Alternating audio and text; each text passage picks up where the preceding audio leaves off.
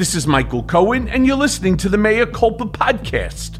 So my friends, this is one of our last shows of the year. So I thought that I'd do something a little different for you and track what news stories that most affected our politics and the American public in 2022.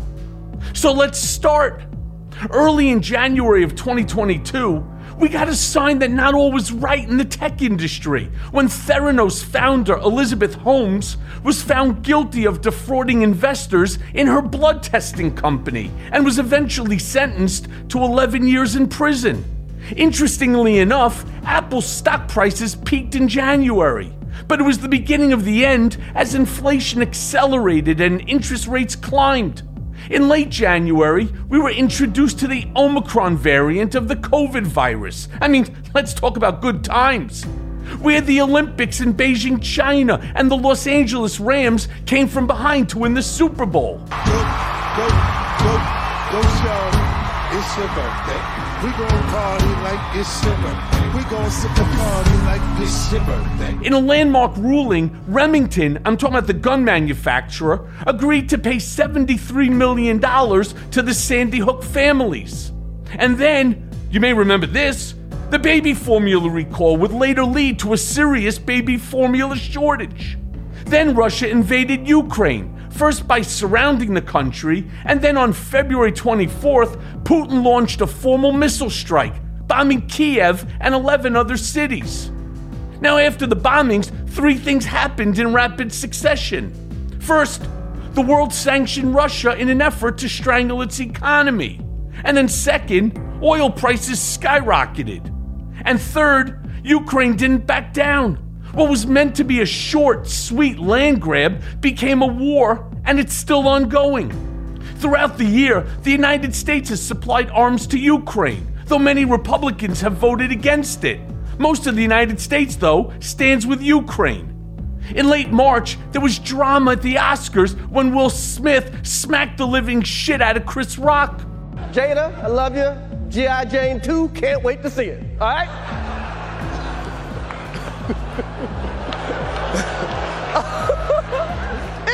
That was a nice one. Okay. I'm out here. Richard.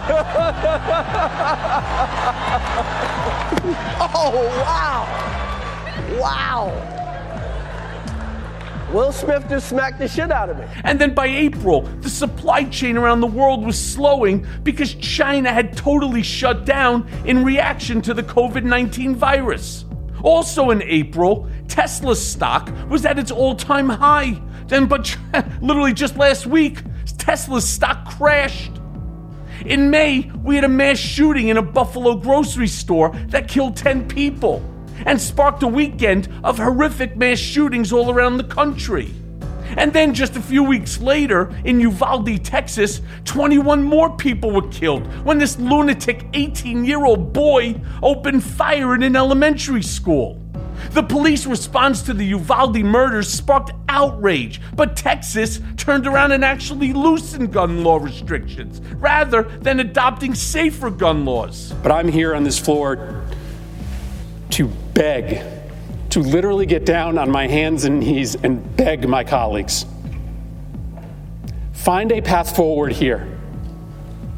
Work with us to find a way to pass laws that make this less likely.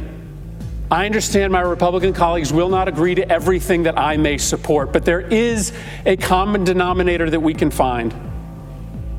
There is a place where we can achieve agreement that may not guarantee that America never ever again sees a mass shooting, that may not overnight cut in half the number of murders that happen in America. It will not solve the problem of American violence by itself, but by doing something, we at least stop sending this quiet message of endorsement to these killers whose brains are breaking, who see the highest levels of government doing nothing.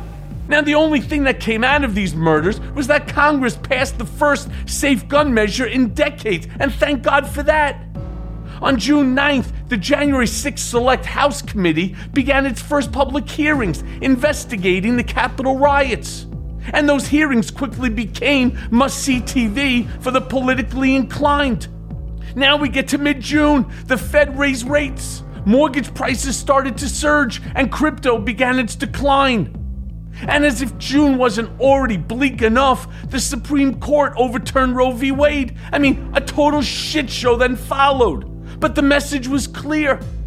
The High Court had been hijacked by right-wing extremism and lost its way. Their next move was to curb the EPA. So what happened? Stock prices immediately plunged. June 30th, and President Biden kept his campaign promise to nominate a black woman to the Supreme Court. And I'm talking about Her Honorable Ketanji Brown Jackson, who was then sworn in, replacing Justice Stephen Breyer. And let's not forget, she is the first black woman to preside on the High Court in American history. So good for us. Now we're up to July, and Boris Johnson steps down as the British Prime Minister. Inflation in the United States hits a 40-year high, but the CHIPS Act passed in Congress, promising a manufacturing revival. With a drone strike that killed an Al-Qaeda leader, President Biden became known to some on the internet as Dark Brandon. And then by August, things were looking up for fans of abortion rights when Kansas overwhelmingly rejected a measure to outlaw abortion in their state. And now we're at August 8th. The FBI searches Mar-a-Lago. Sources telling ABC News the search is related to allegations the former president improperly removed documents when he left the White House. They were brought to Mar-a-Lago, including classified material. And it wasn't the first time federal agents had been to Mar-a-Lago, their first visit in the spring. We have learned tonight that it was a staff member at Mar-a-Lago who called Eric Trump, and Eric Trump who then called his father to tell him about the search. The former president was in New York, seen leaving Trump Tower last night, and tonight here the first words from the former president while calling into a political event, saying, "Another day in paradise. This is a strange day." Sources tell ABC News the Department of Justice had started a grand jury investigation in May about alleged mishandling of classified information. Tonight, heavily armed Secret Service agents stand guard at the gates of Mar-a-Lago, and this evening, former President Trump issuing a new statement calling the search a horrible thing. And that's a story that just keeps on giving. The Biden administration had a series of wins in Congress over the summer, despite Joe Manchin and Kyrsten Sinema. And then in September, unfortunately, Queen Elizabeth dies. Ukraine turned the tide in the war, and the women's protest erupted in Iran. The United Kingdom fired new Prime Minister Liz Truss after she broke the British economy. And then Rishi Sunak became Britain's new Prime Minister by promising to fix the broken economy. And then back home, here in America, Hurricane Ian hits Florida. And Alex Jones was court-ordered to pay like close to $1 billion to Sandy Hook families. And just a few months later, he declares bankruptcy. Then in late October, Elon Musk officially acquires Twitter. A tragedy occurred in South Korea as hundreds were crushed to death in a mass crowd panic. Now we're up to November, to the midterm surprise, where Democrats are favored and head off a predicted red wave. Republicans retake the House, but by a very thin margin. We have a huge projection to make. Look at this. The projection in the high-stakes battle for the United States Senate. CNN now projects that Democrats will keep control of the United States Senate, holding on to the majority they narrowly won 2 years ago. This is an extraordinary victory for the Democrats. Nancy Pelosi then steps down as House Leader, and Merrick Garland appoints Jack Smith to a special counsel investigating Trump. And as we all know, Trump's legal battles ramp up. Now we're up to November, and in November and December, we saw a rise in mass shootings. And also, China erupts in protest. So on November 16th, Trump announces he's running for the presidency in 2024, and almost no one gives a shit. On December 6th, the Trump Organization is found guilty on 17 counts of tax fraud. We want to begin with a major verdict involving the Trump Organization. The former president's real estate company was convicted on 17 counts. New York City prosecutors saying the family business ran a culture of fraud and deception. The Trump Organization doling out luxury perks to executives like fancy cars and apartments, and none of which they paid taxes on. And now, in these last few weeks, we have just barely averted a rail strike. The Right to Marriage Act is passed, and after 10 months, Brittany Griner is finally released from a Russian prison. And let's not forget, the founder of the crypto exchange FTX was arrested in the Bahamas. On December 13th, inflation in the United States was reportedly easing. But then on December 14th, the Fed raises rates and the stock market plummets again. Go figure.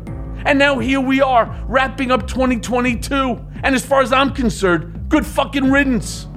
I'm sure I missed some stories, but I hope I covered the basics.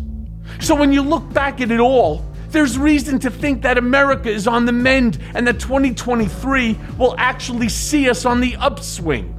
Now, I don't pretend to know the future, but I am looking forward to it just the same. And if I haven't said it yet, to you, all my Mea Culpa friends, Happy New Year.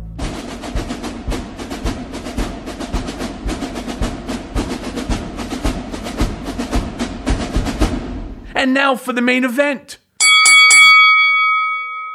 Today we welcome to our show, for the very first time, the Brooklyn Dad Defiant, otherwise known as BDD. BDD is a left-wing political commentator on Twitter, on YouTube, and various other social media platforms. His outspoken defiance and often humorous take on the Trump administration has earned him over 1 million Twitter followers. Since the riots at the Capitol on January 6th, BDD has used his platform to bring attention to GOP lawmakers, people like Lauren Boebert and Ted Cruz, asking that they face consequences for their actions in connection to the insurrection. He calls himself a proud papa who is perpetually pissed. He's a fascinating guy, and I know you're going to enjoy this conversation. So let's go now to my conversation with BDD. Okay, so I'm honored to be here today with Brooklyn Dad Defiant. You, my friend, happen to be a Twitter sensation. But for the course of this conversation, I am going to refer to you, my badass friend, as BDD. All right? So as long as that's okay, BDD, loving it, by the way. Now, I kind of like, mine is MDC, but, you know, like crazy Ivanka used to call me MC, but nobody ever called me MDC. I'm calling you BDD. And that's how we're going to refer to you, if that's all right. So it's great to obviously have you on the show. And I suppose that you are what some would call Twitter famous and very active on social media. Your politics are left-leaning. And I'm going to ask you, first and foremost, when I say left-leaning, obviously there's center, right? And then there's center-left all the way to the far left, right? You're a vocal critic of social injustice, which I am as well. So have you ever been censored or ghost banned on Twitter? And how does one know that they're being ghost banned? Because I think I'm being ghost banned right now. That's a great question. And first of all, thank you so much for having me on the show. It is a tremendous honor to be here with you. I happen to be a fan of yours from the time you appeared. When you spoke out against Donald Trump, I thought like you were breaking away from the pack. It took cojones, like boulder-sized cojones. And I take my hat off to you because there's very few people in his orbit willing to do that. And, thank you for doing that, for your courage. As far as how do you know whether or not you're ghost banned? If you spend as much time on Twitter as I do, you post a tweet, you watch it go off, and you watch people react to it. And I'm the kind of tweeter, I suppose, that I like to see replies. I like to engage with people. I don't just like post it and walk away. I like to see, okay, how are people feeling about this? And you see the numbers go up. You see the numbers of likes go up. You see the numbers of retweets go up. And so, if you're a baseball player, for instance, and you take a swing on a curveball, you know how that ball is going to react to your swing. If all of a sudden you're only hitting a dribbler back to the pitcher, something is amiss. What's wrong with my bat? What's wrong with that ball? So swung too early, but okay.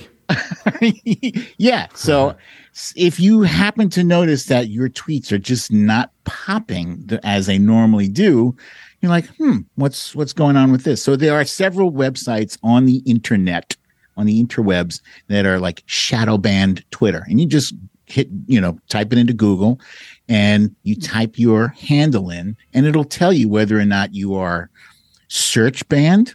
There are different categories. There's shadow banned, there's search banned, where if somebody types in your name, it won't pop up at all. What's the best website for that? Dang it. I was not prepared. Hang on. I believe I have this here. Because there's a bunch of us who have been talking offline, messaging each other, a bunch of Twitter users. Let's see. I'm going to say it's shadowban.yuzurisa.com. Yuzurisa.com. That's the one we've been using, but there are probably about 5 or 6 different websites like that. And so I happen to type my name in, and boom, I'm shadow banned. And it's not shadow banned, excuse me, ghost banned. There's a difference apparently.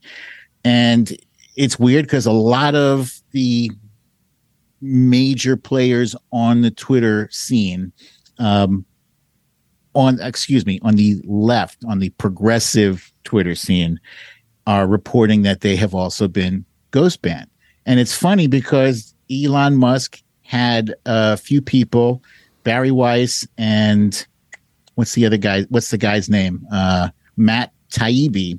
Yeah. They both dug into these top secret Twitter files, and it was a big expose. And look at this. They've been shadow banning people like Charlie Kirk and this guy and that guy, all these conservatives. And now it seems like Elon Musk has purchased Twitter for $44 billion just to, I don't know, exact revenge on the left. I don't know.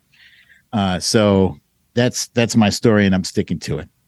Yeah, well, look, it's a good story. It was very interesting. So about 2 weeks ago, I myself put out a tweet, and it was about the First Amendment, where I complimented Elon Musk based upon a statement that he had made, which is that he believes in the First Amendment, as do I, as does really every American, right, should, sure. Unless, of course, you're Trump or his cronies. Mm-hmm. But one of the things that happened is I started getting attacked on Twitter for this compliment of Elon Musk, that now I've become some sort of rogue agent for him and whatnot. And I truly don't even understand the animus that people started coming. How could you be angry at somebody when they turn around and they pledge that they will ensure the First Amendment is going to be upheld on this platform? Now, I want to be very clear to both my listeners as well as, to anybody down the road who hears this, that my comment complimenting Musk was about the fact that he was not going to censor Twitter the way some people wanted him to do it. And of course, there are others that don't want any censorship at all. My comment was that the extent of the misinformation, disinformation, and malinformation is extraordinary, especially on this platform. Yeah. Now, I was successful on Twitter. They had this Twitter live event, and there were millions of people that had joined in. It was run by a guy named Nofaz and a guy named .com, both of who have very large Twitter handles, kind of like yours, over 1 million. And they were the moderators of this conversation. And it was over an hour and a half long with Elon Musk. And then there were 7 additional speakers that were authorized to speak during the program, and I was one of them. And so I had an opportunity to ask Elon a couple of questions. And the first question that I asked him was the extent of bots and bot farms are so detrimental to truth, to the dissemination of misinformation, malinformation, and so on.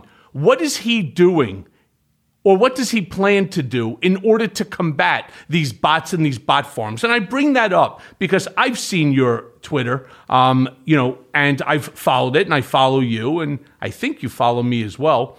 One of the things that I notice is that there are people who say nasty things. Like really nasty things. They're what I would like to call texting tough guys.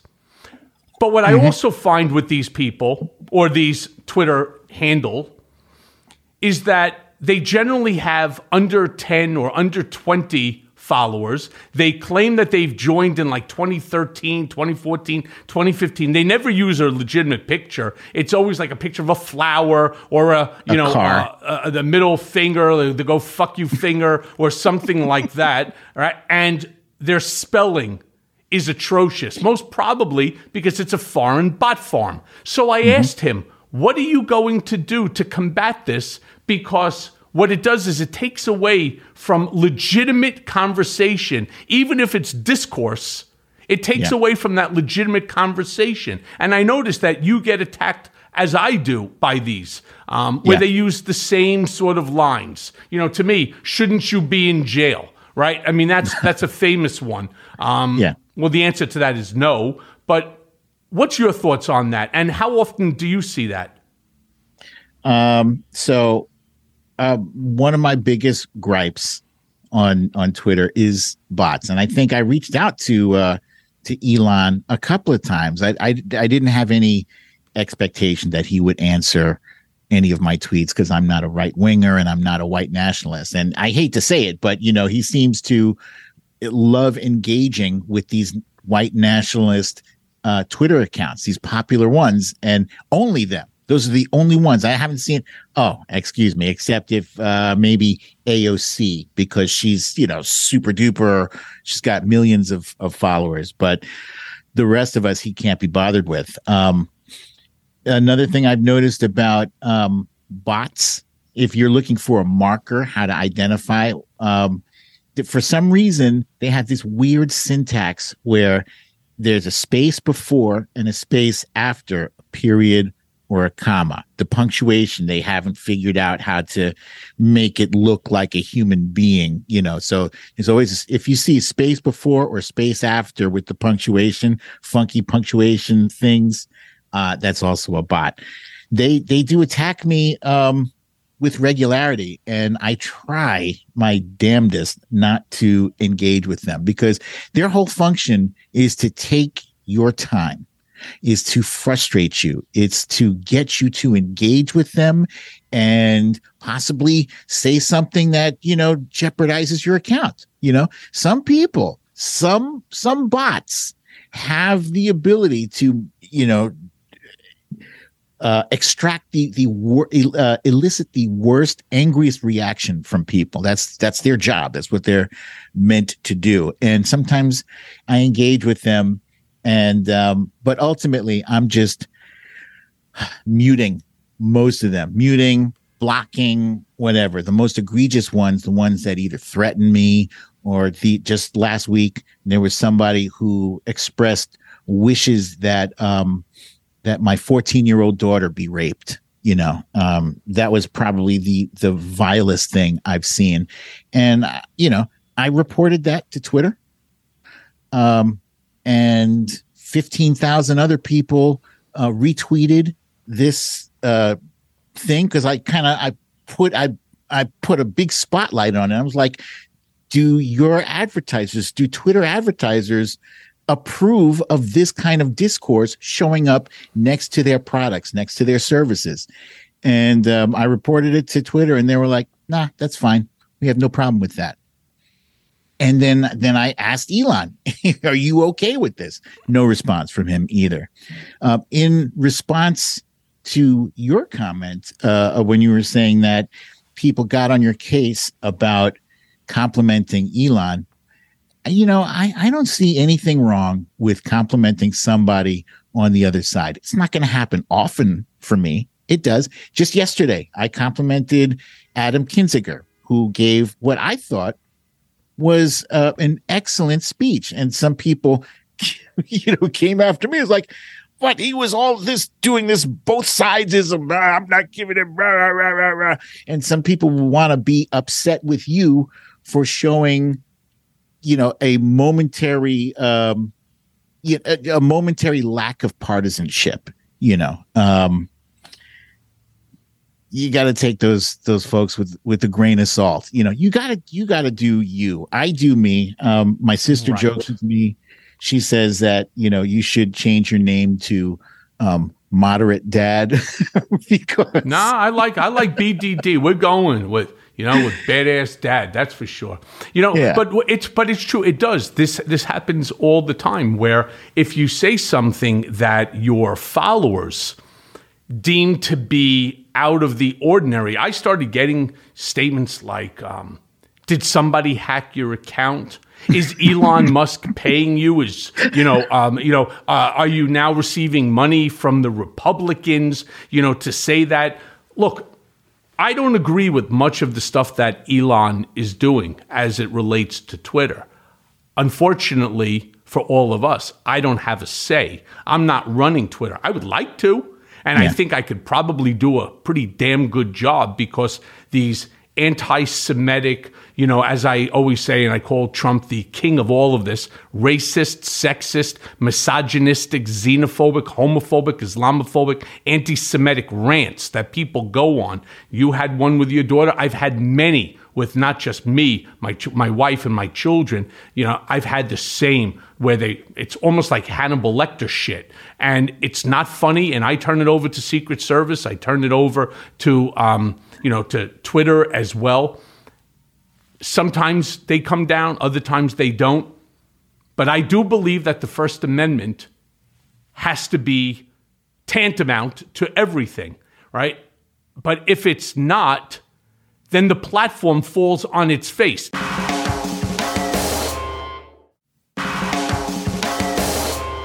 Now, the misinformation, disinformation, the question becomes predicated on whose opinion? Right. That's the problem here. It's when they start getting into the neo-Nazi shit, when they start getting into the anti-Black Lives Matter movements, the Islamophobia, etc., that there should be no tolerance for any of that. And, the second thing that I said to him, how about if you use a two-party authentication system in order to verify each and every account? Don't you think that would help to knock out the algorithm that is currently being used to create this multitude of fake identities, these bots, and then these bot farms? Because they know how to create them using basically one email address. But if there was a two-party authentication, and it has to be your cell number, and the cell number has to be registered to the name of the individual holding the account, right? Don't you think that would help? And Elon was like, you know what? That's a great suggestion, and I'm going to pass it along to my IT team because we are looking for ways every single day to combat this. I also turned around and said to him, I also believe that there should not be allowed foreign money sources, right, coming in. They should really take a look long and hard as to which companies are buying advertising revenue and promoting tweets with money that are from foreign entities. Now, if it's hypothetically the London Times, that's okay. Why? two-party authentication. I'm sure they will get a number, right? But if it's some, Russian satellite farm and you can't authenticate that cell number, then they cannot open up that their money is no good here. That was my opinion. That was my suggestions to him. Michael, I think that's an excellent suggestion. The two-factor authentication. I think I do that in most apps that I use that I think are important.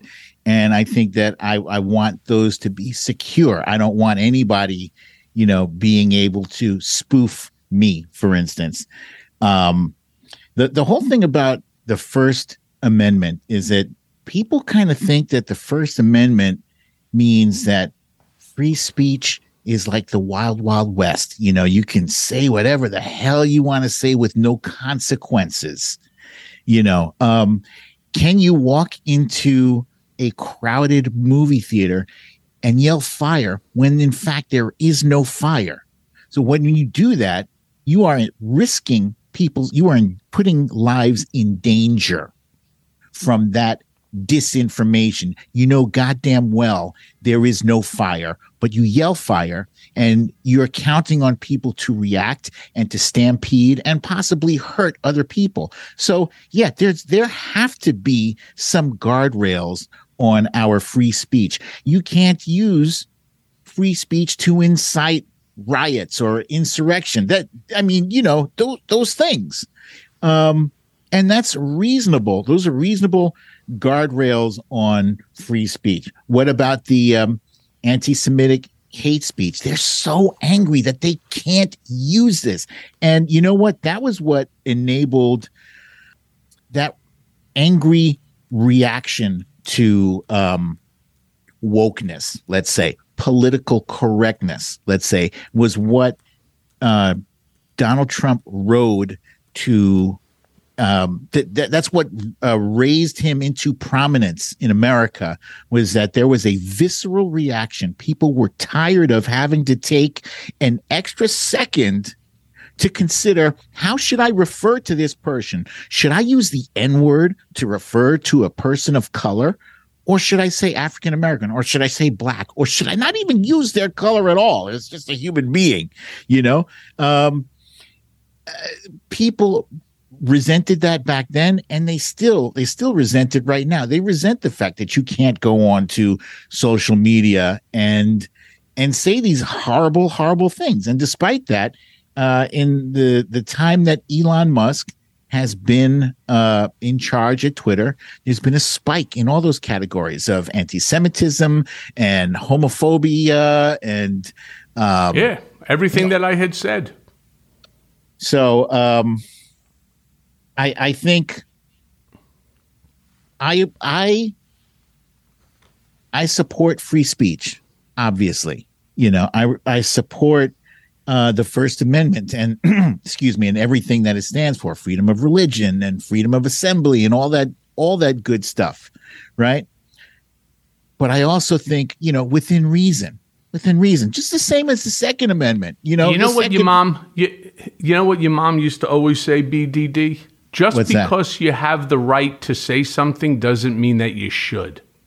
All right? Yes. That's really plain and simple. And of course, should people act in a way that is reasonable, normal, socially acceptable, this whole issue wouldn't even exist. But then again, when you have the orange-crusted Mandarin Mussolini out there who is supporting this white nationalism, and he is, yeah. He would not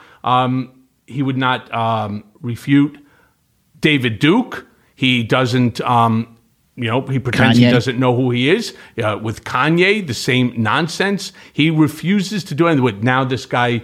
Nick Fuentes. Who was Nick Fuentes, another guy who was just sitting. I mean, that's almost like a joke that you would find, in a comedy hall, right? So a former president, a white nationalist, and an anti-Semite is sitting at a table. It's like, right? What do they eat? And I don't have the answer for it. I haven't come up with the punchline yet. But that's how fucked up that this really is. And I know Kanye. That's the thing. I worked for Kanye 1 year ago for a little over 4 months, helping him out. And I have to be honest with you. I never heard him say an anti-Semitic thing. So what happened, why he ended up doing what he did, what's going on inside his head, I don't know.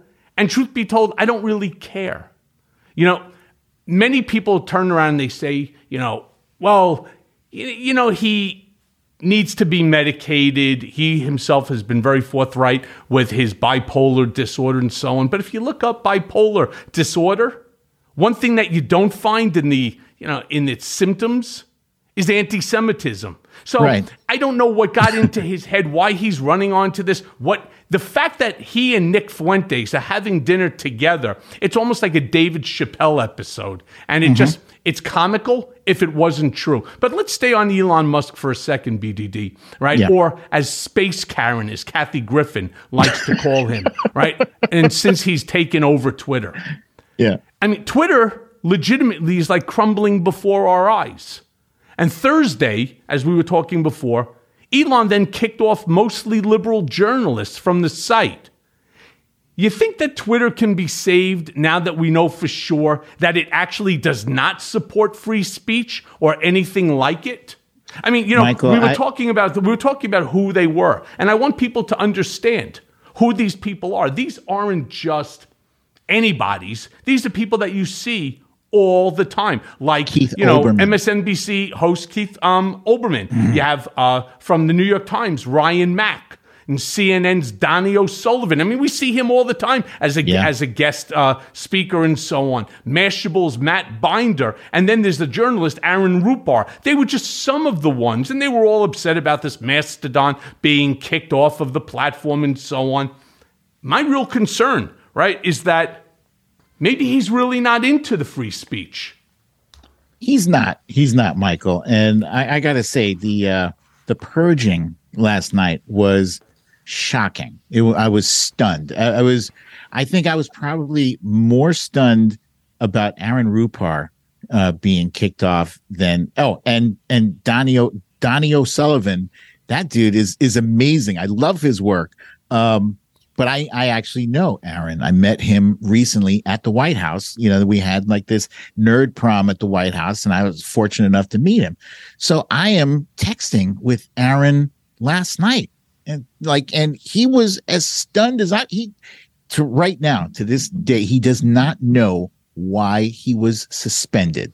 And it doesn't make any sense. I don't think Elon was ever interested in free speech, or I think at one point he said comedy is now legal at Twitter. No, he is not interested in comedy. He has a very thin skin. So as long as your joke is not directed at him, he's fine. Now, Elon was complaining last night that the reason that he suspended all these accounts, and he was accusing them of doxing him. You know what doxing is, right? Yes. You could explain to my listeners in case they don't.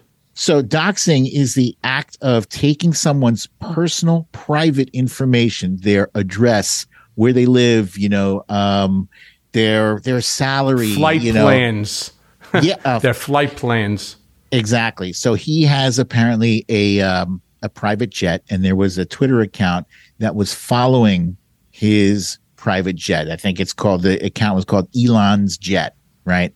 And first Elon booted Elon's Jet from Twitter, and then other journalists were kind of like digging into, because that's what journalists do. They dig into what's things that are happening and why they're happening. And, I can't speak to whether or not these journalists were doxing him or they were just reporting on what had happened. But it seemed like Elon turned right around and had somebody video record somebody that was in a car nearby where his son was, and then he put that online. So that was kind of also violating Twitter's own terms of service by putting someone on video against their approval or whatever. So what is Elon doing? He is destroying two brands.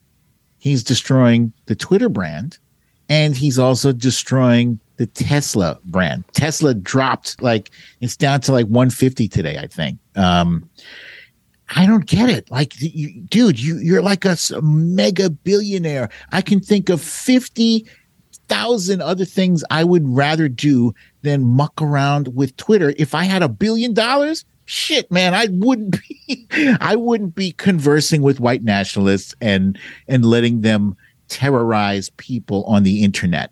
Me personally. Me, I would do something else. Hire another person to be CEO. But why change Twitter from what it was? Twitter wasn't perfect before he came along. It had its issues, things that people complained about, but he's taken it from bad to much, much, much worse. And the only way it survives, in answer to your question earlier, I think we need a billionaire or a group of billionaires to kind of come together, pool their resources and say, okay, take a hike, kid. We'll take it from here. And they, take Twitter off his hands. Maybe they pay a bit more than $44 billion, so now he can save face. At least he'll walk away with something extra. Yeah, I'm not so sure you're going to find billionaires who are willing to, for overpay. Social justice, to lose, billions or even millions of dollars. I mean, they've become the wealth that they are because their goal is, when you're down, it's to step on you and take what you got for as little. I mean, since taking over Twitter, my understanding is that Twitter has lost more than $9 billion of its worth, right? I mean, that's a lot. You're talking about almost 25% of since he took it over, and it's not even a month? A month and a half, whatever it might be, to lose 25%. And the funny thing is, he just doesn't give a shit. But what is interesting, too, is at one point in time, I mean, his net worth before all of this nonsense was sitting there at somewhere like $350 billion. I mean, everybody was talking about how he could potentially be the first trillionaire in this country. Yeah. And I think that amount of money is dangerous in so many ways, especially like what we're seeing here. You have an itch up your ass, all of a sudden you go and you just buy it, and money doesn't mean anything. Yeah. Not only did so today, I believe that his net worth is like $170 billion. And don't get me wrong, I'm not crying for the guy, right? But still I'm not so sure how much that $170 billion is capable of being converted into cash. He just sold a bunch of Tesla stock, like $3.1 billion. So at least he's safe that way. But he's not the richest guy in the world anymore. Arnault is the owner of Louis Vuitton and so on. And it looks like, as you stated, Tesla is now down 60 some odd % for the year. They want to all come up with all different reasons why maybe there's too many electric cars that are being manufactured. They're not the only one. You have companies like Lucid now, or even Ford with their EVs and so on. Everything is EV today. And that he lost that sort of cachet. That everyone I know who has a Tesla likes it. And, it is what it is. However, he's lost 60%. And it's a real problem. That's the way I see it. And that's, I'm sure, wasn't on his mind when he first decided to purchase Twitter. Hey, let's see if I could fuck up my financial fortune, right? We don't know where it's going to go. We don't know how low. I'm not, again, crying for him, but, Elon Musk was Elon Musk. And one of the things that, I'm, again, always concerned about is the fact that Twitter, with all of its bullying, its hate speech, its misinformation, disinformation, and malinformation, he's really turned it into just a fucking free-for-all, to be honest with you. I mean, that's really what it is. And if you piss off Elon by saying something that's negative about him, you stand to lose your account. They'll suspend it, as they did, these other individuals. Or they'll do what you talk about, shadow banning, or some of the other tactics that they have.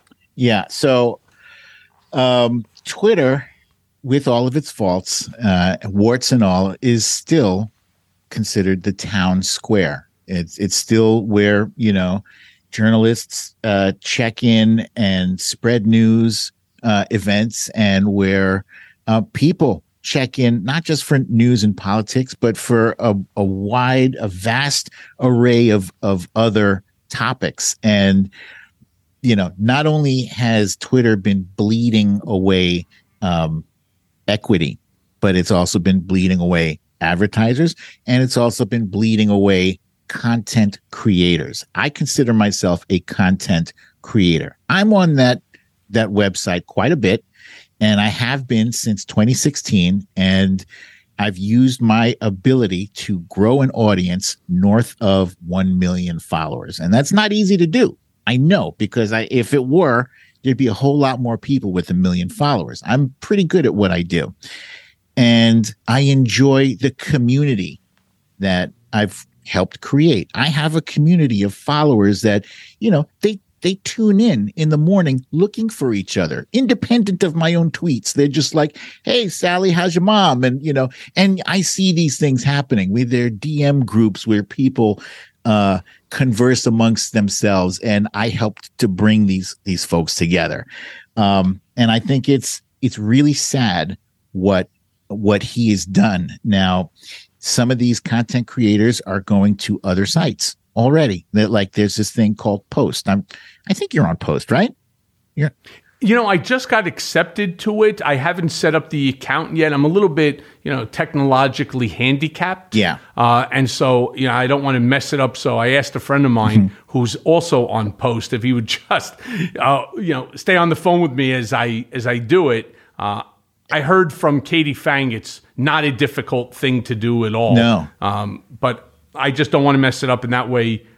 There's nobody to speak to. That's the big problem. But, since I have you on that topic, there's also, TikTok. And there's a big problem. I have a very funny TikTok account that people truly enjoy. I do these short TikToks and so on. I don't do the dancing. That's just not my thing. It's more a Michael Cohen reacts. And there's a whole group of Trump acolytes, bots, bot farms that are on that site as well. And the second I put anything up, I could be saying, hey, I'm speaking to BDD today, and we're going to have a great time, and we're going to talk about everything that's going wrong in Washington and everything with the GOP and yada, yada. They have an algorithm. They have enough people that they constantly report anything and everything that I do. And every single one of my videos gets suspended. And then I have to appeal it. Every single one gets suspended. And then after it gets suspended, I put in an appeal and say, I'm quoting from the New York Times. Yeah. I'm quoting from the Wall Street Journal, the Washington Post, from CNN. I'm even quoting from Fox News. How is this hate speech? It's on every other platform, and ultimately it comes back. Now, interestingly enough, there's one that I put out today where it's already at 500,000 views. Wow. I did it a couple of hours ago. And it's all about these trading cards, these Trump NFT digital trading cards.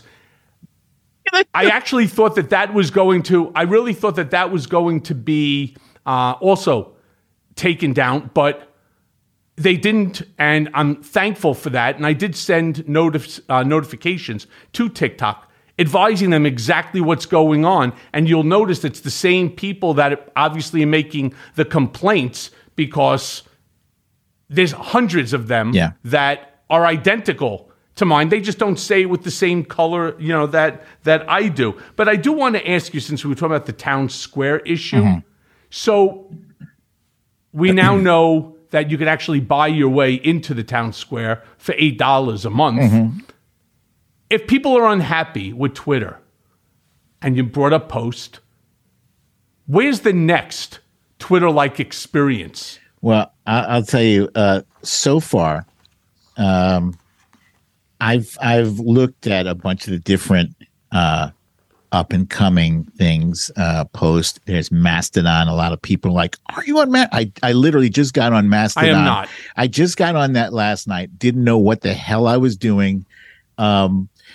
It's not user friendly for a guy like me. And I consider myself, for a 54-year-old guy, relatively tech savvy. I'm not a complete moron, but I can figure my way. But Mastodon was too much for me to deal with. I finally got on it last night. But for all intents and purposes, Post seems like the front runner. If there was going to be a replacement for Twitter, I think what I like about Post is that A, it's clean.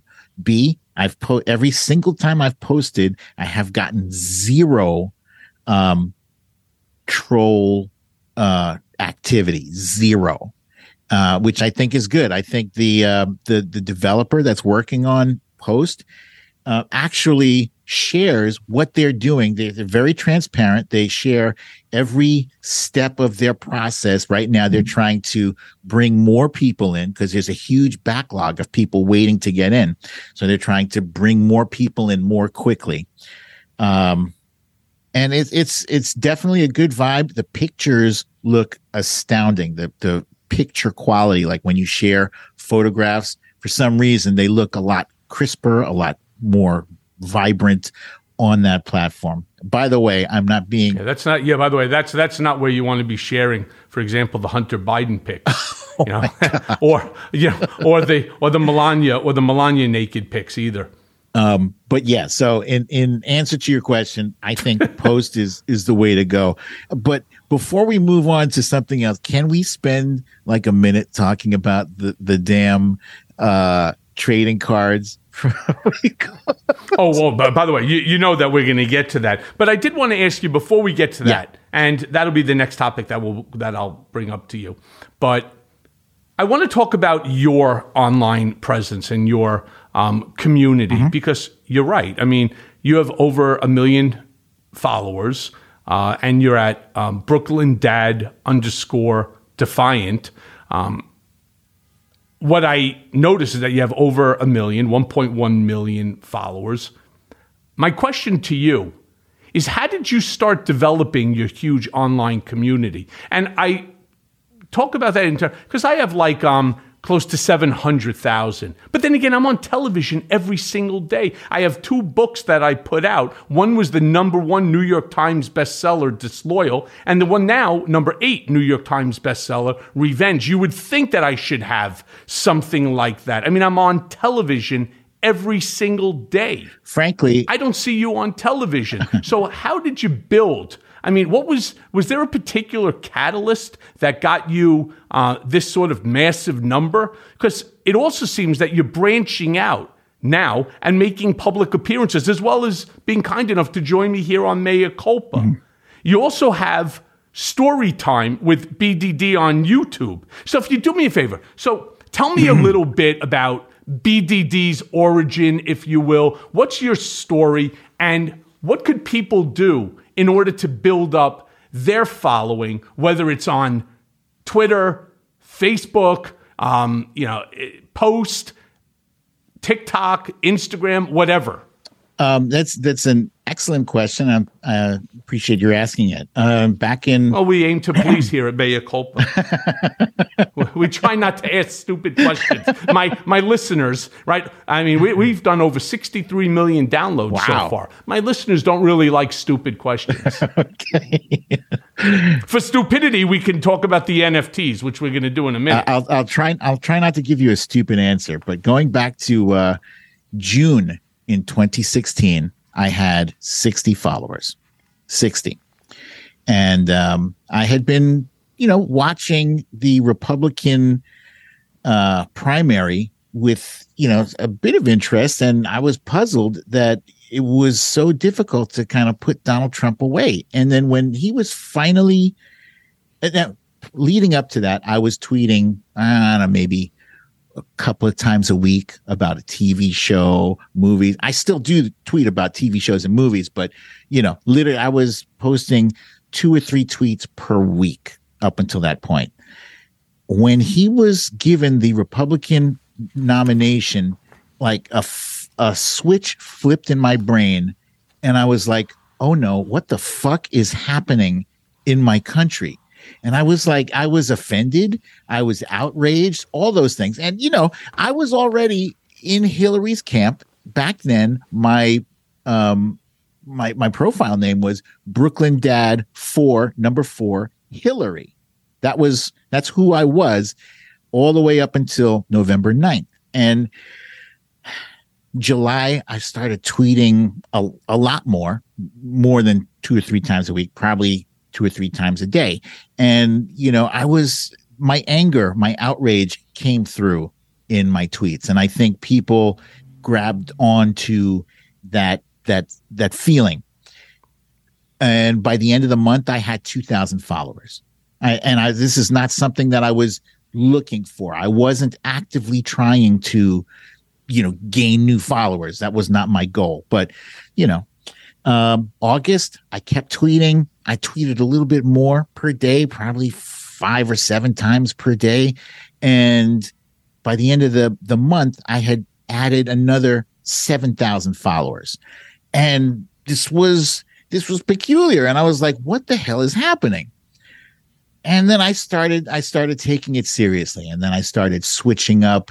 I wouldn't just post text tweets. I would sometimes add a photo, a picture, sometimes a news article to kind of diversify the content that I was showing my audience. I also started posting my tweets at a regular time every day. If your audience knows when you're serving up hotcakes, they're going to show up at the time that you always serve up your hotcakes. So it's helpful to be consistent with the time that you're posting and pay attention to when you get the most interaction, when you get the most feedback from people.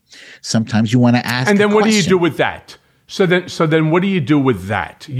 I'll give you an example because you will use the NFT as the example if that's okay. Yeah. Because as we all know, Trump did a Trumpian thing, goes on his untruth social, comes out there, just wait, on Thursday, you're all going to see a really major announcement. Quite frankly, you're going to be ecstatic. All right. So tune in on Thursday. And everyone that I know, I can't tell you, I'm going to call you B for short. I can't tell you that I didn't receive 100 emails, text messages, and phone calls from every journalist, not just here in America, from Canada to London to Scotland to Ireland. It's true. I got all of these emails and texts and phone calls. The fuck you think he's going to say? Do you have any ideas? He going to maybe make, what's her name, Carrie Lake his VP? Yeah. Is it going to be that, something like that? Tell me, what do you think it's all about? And I said, I have to be honest with you. I have no clue. Absolutely no clue. I said, it seems to me if it's a major announcement, it has to be something about his recently declared presidential candidacy. Right. Despite the fact that I've stated all along, I still don't believe he's going to run. Mm-hmm. Even at this moment, all he's done is file one piece of paper. There's no campaign account. There's no finance director, no campaign manager. There's nobody. The same idiots that were hanging on that want their free fucking lunch and that shit Mar-a-Lago burger over at that crap hole, right? At the end of the day, that's all that he's got. Yeah. And when this thing came out, I didn't get 100 calls. I probably got about 30, all laughing. And now, how it relates back to you. You put out on, actually today, somewhere maybe around noontime, give or take, damn, when you've lost the trashy rag New York Post, ... woo, with an exclamation mark. And you put up the New York Post opinion editorial, don't give any money to con artist Trump, by Post editorial board, dated December 15th, 2022. And you have over 3,000 likes on it. There's close to 600 retweets and yada, yada. You got some very funny comments from people. Mm-hmm. Tell me what you do with this. What I do with that tweet? To grow your base. Oh, so a tweet like that is informative. right? Sometimes it's a little bit titillating, right? And that's one of those things that my audience happens to like. They like to be titillated, they like to be amused, but they also like to be informed. They like edutainment. Sometimes I call it, you're educating them and you're also entertaining them. That's, it can't all, you can't be all about fireballs, day in and day out. You have to have some levity, and it's not just levity. Like, see, my account is kind of unique to myself. I'll tweet about my kids. I have a kid right now. He's 25. He's a scientist, and I tweeted about his, when he graduated from college, and I'm so proud of him. Sometimes I tweet about my animals. I have 2 cats and a dog. I tweet about a wide variety of things. And I think what shines through, it's that Brooklyn dad. Yeah, he's political. I'm probably 60 to 70% political, but the rest of it is me. I'm tweeting about my issues with weight loss and weight gain. When I quit smoking, people came on that journey with me. I talk about my issues with drug addiction. I had a drug problem. I just celebrated 19 years clean and sober on August 17th. Mazel. Thank you. So it's finding your niche. It's finding your voice and staying true to it. And just show up, be consistent. If people hear your voice, your voice, and they like it, whatever that voice is. Some people show up like there's so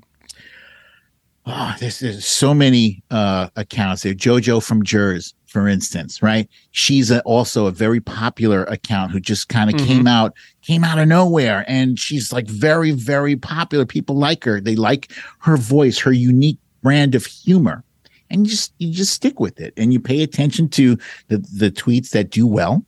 You pay attention to what time you posted it, what was the subject matter, how did you word it, all of those things. They make now. A Do you difference. follow? Well, then would you then follow JoJo and then try to engage her into a cross communication or something like that? Absolutely. That to me seems that seems to me to be one of the ways. So. Thank you you just reminded me. I've probably forgotten more than people know about the ins and outs of Twitter. Replies to big accounts are actually a great way to grow your account. When you jump on somebody's tweet and you like it and you retweet it and you reply to and you don't just say something like, good stuff. You say something engaging, say something helpful or funny or deep or whatever, or you share. Some people will jump on my replies and they'll share a funny cartoon they saw that's relevant to what I posted. Other people who are reading my tweets, my 1 million follower tweets, they see that post, that reply, and they're like, oh, that person is clever. I'm going to follow them. And that's often, that's often how a lot of people gain followers. Like for a while, I had some regulars who would race to be the first reply on my tweet. Why? Because the people who get there first, that means their replies are there longer, more eyeballs see them, they engage with them, they grow their accounts. Got it. I know that because I've read quite a few of your tweets, which of course is how we ended up in this conversation in the first place. You followed me, and then I was like, oh my God, this guy's really interesting. He's really interesting in this stuff that you put up. As you said, is very thought-provoking, and much of it is in line with the way I believe. But I know that you're a big Biden supporter, and I noticed that you've tweeted quite a bit that he's had really a great first 2 years. This is going to be a 2-part question, but what would you like to see his administration focus on over the next 2 years? And then, of course, the $1 million question: do you think that he should run again? And I ask these two questions of you, because Joe Biden put out a tweet, and as the president of the United States, with as many millions of followers that he has, he put out a very tongue-in-cheek type of an announcement. He goes, I had some major announcements, both in caps as well, the last couple of weeks too. ... That's good. Inflation easing. I just signed the Respect for Marriage Act. We brought Brittany Griner home. Gas prices are lower than a year ago, and 10,000 new high-paying jobs in Arizona. But here's the point I want to just make, and then have you answer that question. He's only received just about 150,000 likes. And for the number of people who follow him, which is 36.5 million, statistically, you do better than he does. Oh, I see what you mean. Because he's got way more followers than me, but you're saying comparatively, his tweet should have done much better. Yeah, I suppose. Part of that might be maybe he's been deboosted. His account might have been deboosted by Twitter, for all we know. You think they deboosted the president of the United States? Sure. I mean, I'm not. Right. I'm not surprised by it. I've already seen Elon has showed his hand. He's shown that he's come straight out. He's not impartial. He said, "Vote Republican." So we know what side his bread is buttered on. What I would like to see President Biden focus on is immigration. I think immigration is humongous. It's a humongous issue. It's not going to go away. It's going to be hard for him to do that with the Republicans running the House. But it's got to be done. This is a can that's been kicked down the road for decades, and it's got to be fixed. I am shocked that he was able to achieve as much as he was able to legislatively in the short period of time he's been in office. In 2 years, he's already the most legislatively successful president with like a razor thin margin. He was able to accomplish a ton. He wasn't even my first choice. My first choice was Elizabeth Warren. He wasn't even my second choice. Honestly, if we're being 100% honest here, and I'm 100% honest, he might have been third or fourth. I wasn't enthusiastic about him. Okay. But once we got him, I was like, all right, that's our guy. I'm all, I'm all in. Right. And I jumped all in. Fast forward to your question about 2024. Yes, I support him running in 2024. 100%. I don't think the Democratic Party has anybody in the wings who can win in 2024.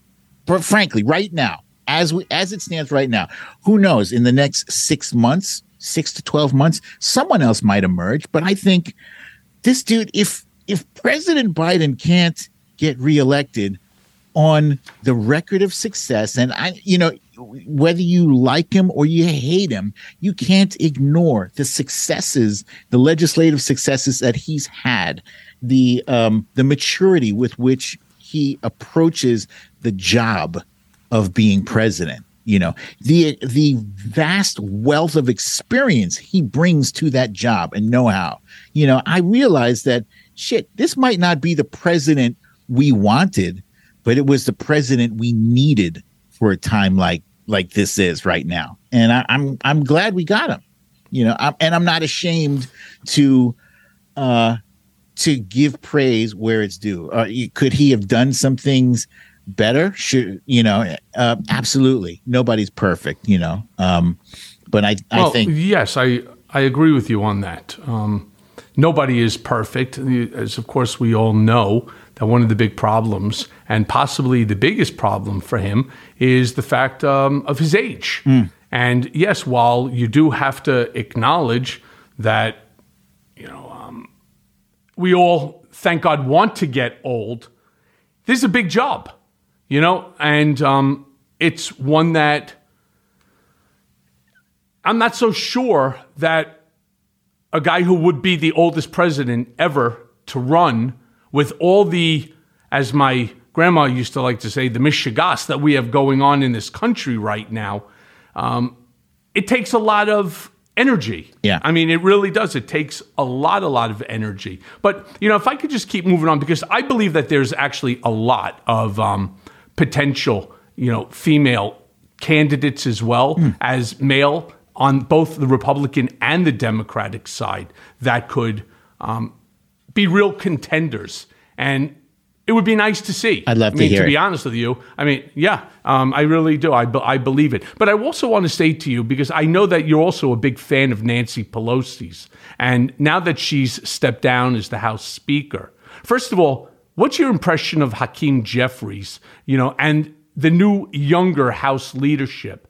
And also, do you have any predictions about who the next speaker might be? Because, look, Kevin McCarthy just does not have the votes to get over the line. Any thoughts on that one?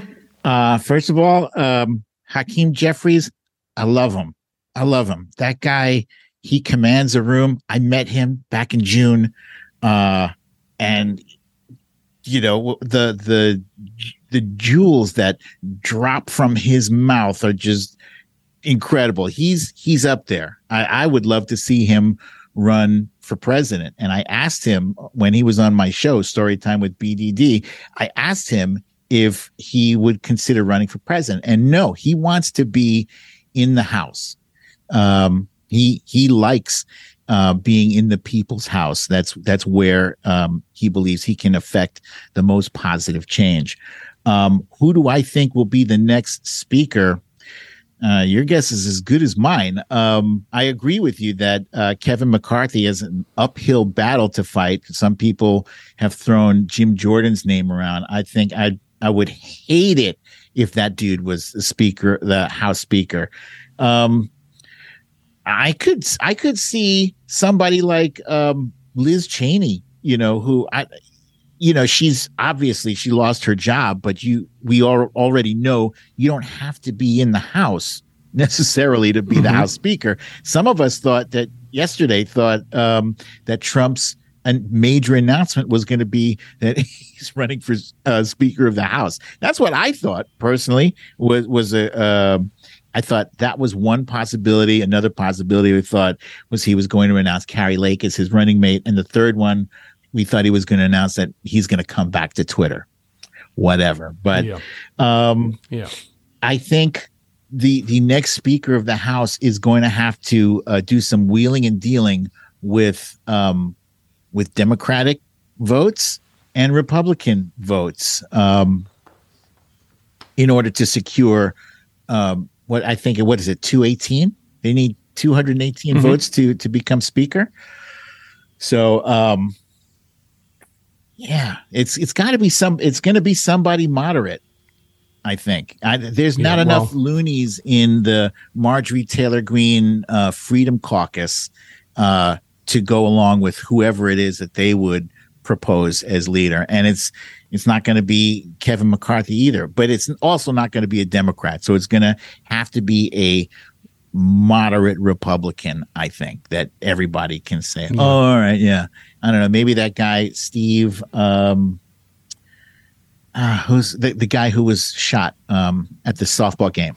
Scalise? Steve Scalise. Am I wrong? Is he not considered moderate anymore? Yeah, I don't think so. I don't know what he's considered anymore. But I'd like to see people like a Gretchen Whitmer potentially throw her hat in. I'd like to see like an Amy Klobuchar throw her name, into it. I was talking about the House Speaker. Yeah. But go on with those names. Oh no! I actually apologize. We were talking about the House, but I was going back to the previous question. The reason I bring that up is because the hour goes by very quickly here on Mea Culpa. And I have one last question for you. Yeah, it goes by fast, right? You think that there's any way to heal the divide between the right and the left in this country? I mean, do you think that the MAGA movement will ultimately fade along with Trump and Trumpism? Or do you just get the sense that there's still a strong authoritarian movement here in the U.S.?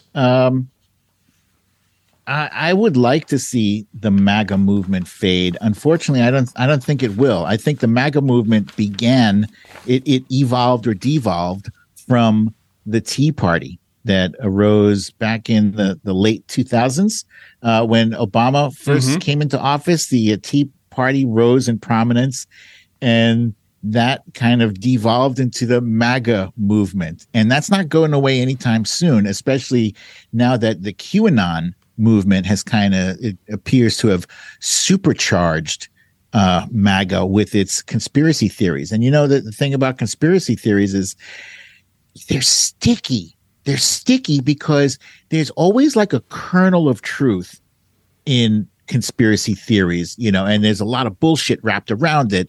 But, people latch onto that kernel of truth because they're trying to make sense of crazy things happening in a crazy world. And sometimes conspiracy theories help explain the unexplainable. So, but I think in order for us to get back to where we're not in such a hypercharged partisan climate, I think the MAGA movement does need to fade away. That's it. Because until then, it's going to be us against them, and then there's the people in the middle who are just trying to get by. They're just trying to pay their goddamn bills, get to and from work, figure out where they're going to put their kids while they're at work, and how they're going to pay, childcare and all that stuff. There's a lot of people in the middle who don't care for the hyper partisanship. They just want to, say hi to their neighbor, whether or not they're a Republican or a Democrat. I think if those people in the middle speak up a little bit more, maybe we can get back to some normalcy. But until then, this is what we're dealing with. Yeah, which is why that there really was no red wave, why the blue waves sort of overtook it. And for me, it just goes to show you that what you're saying is absolutely correct. So listen, my badass brother, BDD, I cannot thank you enough for joining, for educating us. The platform, the town square, as it's called, is extremely important. It's where we share our ideas, our beliefs, where we share information. We're in a dangerous place right now in so many areas, but you've helped to enlighten us and to give us some additional knowledge that we need to employ every single day as we all scour these platforms. So with that, I thank you, wishing you a very happy and healthy holiday, a happy and healthy new year, and I will be speaking to you, my friend, very, very soon. Michael, thank you so much for having me on this show.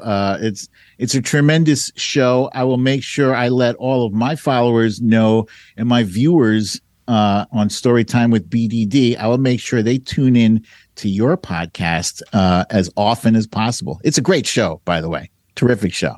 Thank you. And I will definitely do yours as well. Thank you so much. And now for today's Mea Culpa. Isn't it odd how we humans figure out how we live through just about anything? No matter how difficult or mundane, we will eventually make the necessary adjustments and just keep going. Now, that doesn't mean that it's been easy, but we as humans are, in a word, resilient. 2022 wasn't an easy year for any of us. I mean, we all came off the pandemic. We were glad to hang out with family and friends again. But for many of us, there was an underlying anxiety that we just couldn't quite put our finger on. A little buzz in the back of the brain that on bad days felt more like a time bomb just about to explode. Now I'm going to go out on a limb here and identify that feeling as Trump-related PTSD, or Trump derangement syndrome as I like to call it. It's not a magical term, it's not a medical term either yet, but just wait, it will be. Because too many of us have suffered from Trump-related PTSD for the medical profession not to declare it an actual disease. Trump-related PTSD is on the spectrum of mental illness, and if statistics are to be trusted, 1 in 5 Americans live with a mental health condition, and 1 in 20 live with something serious like schizophrenia or bipolar depression that needs to be treated, or let's just say life gets tough for them and for their loved ones. Our kids are facing mental health challenges never seen before in the United States. And it's weird that some states have more cases of mental illness than others.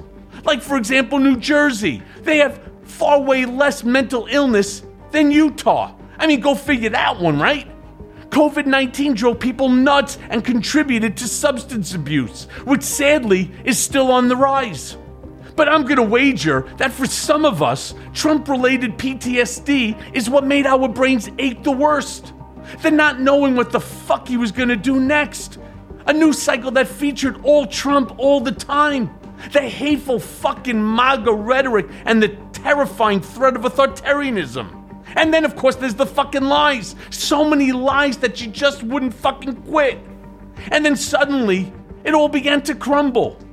Now, I'm not saying that we're all gonna bounce back immediately just because we weren't killed in the midterms, but I will say that we got through the worst of 2022. And we lived to tell the tale. We voted and we marched. We screamed bloody murder when the Supreme Court took our precious rights away. But we showed up, we didn't back down, and we definitely didn't give up. I'm proud of our Mea Culpa community for hanging in there with me and seeking the truth. And I'm grateful for all of your support. I can't make any promises about 2023, but it will be different because we have been heard. So keep the faith, my friends. And as always, thanks for listening. Mea Culpa is brought to you by Audio Up, Midas Touch, and LSJ Media. Written by Jimmy Jelinek and Paula Killen. Our editor and managing producer is Lisa Orkin. Our executive producers are Jared Gustad, Jimmy Jelinek, and myself, Michael Cohen, along with Phil Alberstadt. It may be a new day politically, but nowadays the landscape is more confusing than ever. Donald Trump may have lost the battle for the presidency, but in many ways, Trumpism is still winning the war on the state and local level. Mea Culpa is here to help guide you through the wilderness and keep you informed. And let's face it, we all want Trump, Rudy, and the rest of these seditious traitors to see justice. And folks, I promise you, it's coming. So stay tuned as I guide you through the twists and turns of the criminal process that will ultimately see them behind bars. Mea Culpa, nothing but the truth.